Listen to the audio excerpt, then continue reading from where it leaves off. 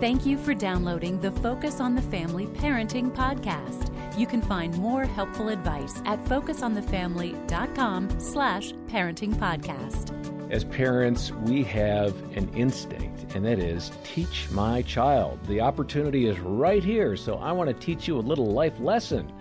I'm John Fuller, along with Danny Huerta, and maybe that's just me, but I think it's a fairly universal thing, Danny, that when we have an opportunity to give a lecture, we do. And with great intention, right? But man, the temptation is constantly there. I would say I think we're all guilty of the fact that we want to teach at all moments. There are times when I really find myself slipping in and I just say, I don't care, this feels really good to me, and I know that's making them squirm, so I'm just going to keep at it. Yeah, and you know what it does to, especially to teens, is I'm just never going to please my parents. I'm not good enough. I don't have this. I can't get it.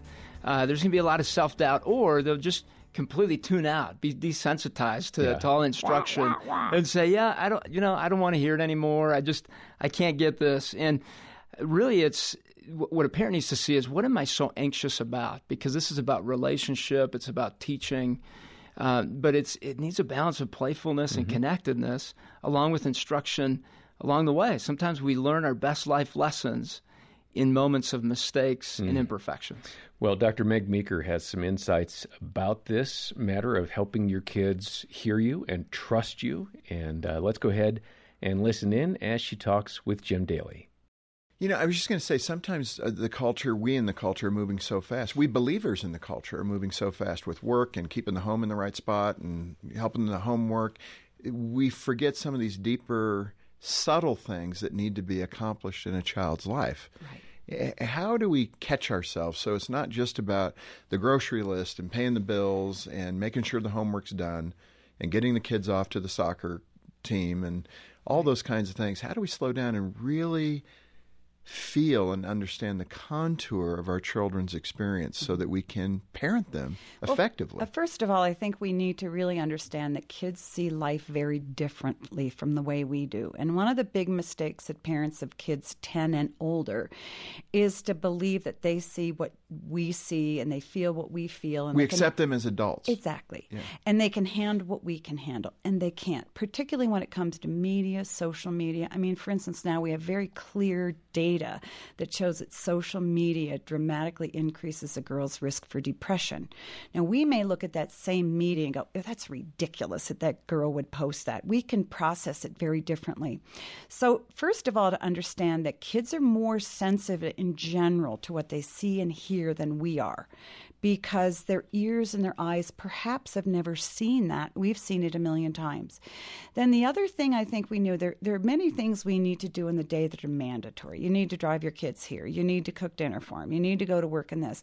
But wherever there are 15-minute pockets here and there where we don't need to be doing something, i.e. checking our email on our phone, put your phone down. Have a basket in your kitchen, and when you walk in the house, put your phone down there.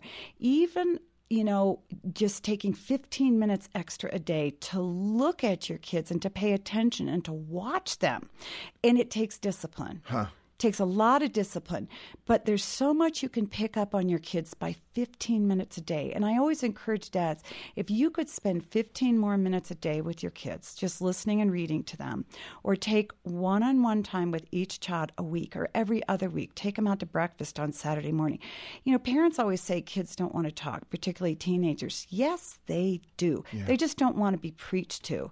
And they don't want to believe that you're asking them a question because you really want to follow up with a lesson you need to teach them. Right. Mothers are particularly good with that. So just listen to what they say. Well, us dads can do that too, especially when we're panicking. Yes. We get into preacher mode. I want to talk about this subject. I want to ask you questions, and I'm going to teach you. Yeah, and I hear it in my own home with my boys. Hey, I'd like to talk to you guys. Okay, what'd we do? That's always the first. Exactly. What happened? Yeah. But let's move to the spiritual connection here as believers in Christ. How does a father, a strong father, the title of your book, Strong Fathers, Strong Daughters, how does a strong, good father begin to lay that groundwork for a strong faith in his daughter? Mm-hmm. What are some of those fundamentals that dad needs to project and teach to help his daughter have a clear sense of faith and a rootedness in Christ?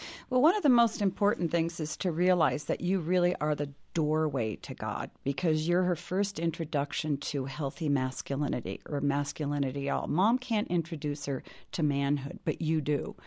And so right from the time she's young, you sort of set a template for what she should expect from men, how they listen, how they talk, how they hug. Are they affectionate? Are they trustworthy? So first of all, you have to prove to your daughter that she can trust you and that you're a good guy. And then if she's willing to accept who you are, she'll open her heart to understanding who God the Father is. Danny, learning to help our kids trust us and our intentions takes time and it takes practice. What are some good ways for us to develop that level of trust? Well, look at it as a journey as a parent, that this isn't about having a perfect child or you being perfect as a parent. There's nothing has ever told us that we need to be perfect. In order for love to be present, we have to have imperfections. We have to have grace. That's the economy God set up. And in families, even more so, we are constantly running into each other's less than ideal moments and imperfections. And I think it's really about relationship and feeling understood by one another. So I think a great place to enter is help me understand you. And if we come in with that idea of a contribution as a parent, that I'm going to ask the questions that maybe my teen would love to have asked, or the questions that need to be asked in order to fully understand the moments and where my child is going, or help them with self-awareness. That's going to be my role as a parent, and I don't need to fix things. And so if a child feels understood and heard, it's going to create the trust that's necessary for those moments of instruction. And those opportunities will present themselves. Yes. And it's a matter of whether or not I'm going to show up when they do, right? And have the right attitude? Yeah, and right, the attitude's huge. The other part is, do I model it as a husband or wife to my spouse?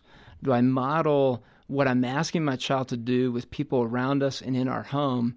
That can be a huge trust breaker for many teens. I've seen it in my counseling office where a parent is asking a child to do something that they themselves don't do, and trust is gone. And so then any guidance from there is really not listened to. Well, there are some warning signs in what you've heard today and some encouragement as well, and I appreciate your insights, Danny. Let me mention, as we wrap here, Dr. Meeker's book, Strong Fathers, Strong Daughters. It is a terrific resource. Make a donation to Focus on the Family of any amount today and request your complimentary copy. It's our thank you gift when you join the support team. You're going to find the opportunity to donate and get the book and other helpful articles and other podcasts even at our website, and we've got the details in the show notes. Next time, more from Dr. Meg Meeker, and for now, I'm John Fuller. On behalf of Danny and the entire team, thanks for listening to the Focus on the Family Parenting Podcast.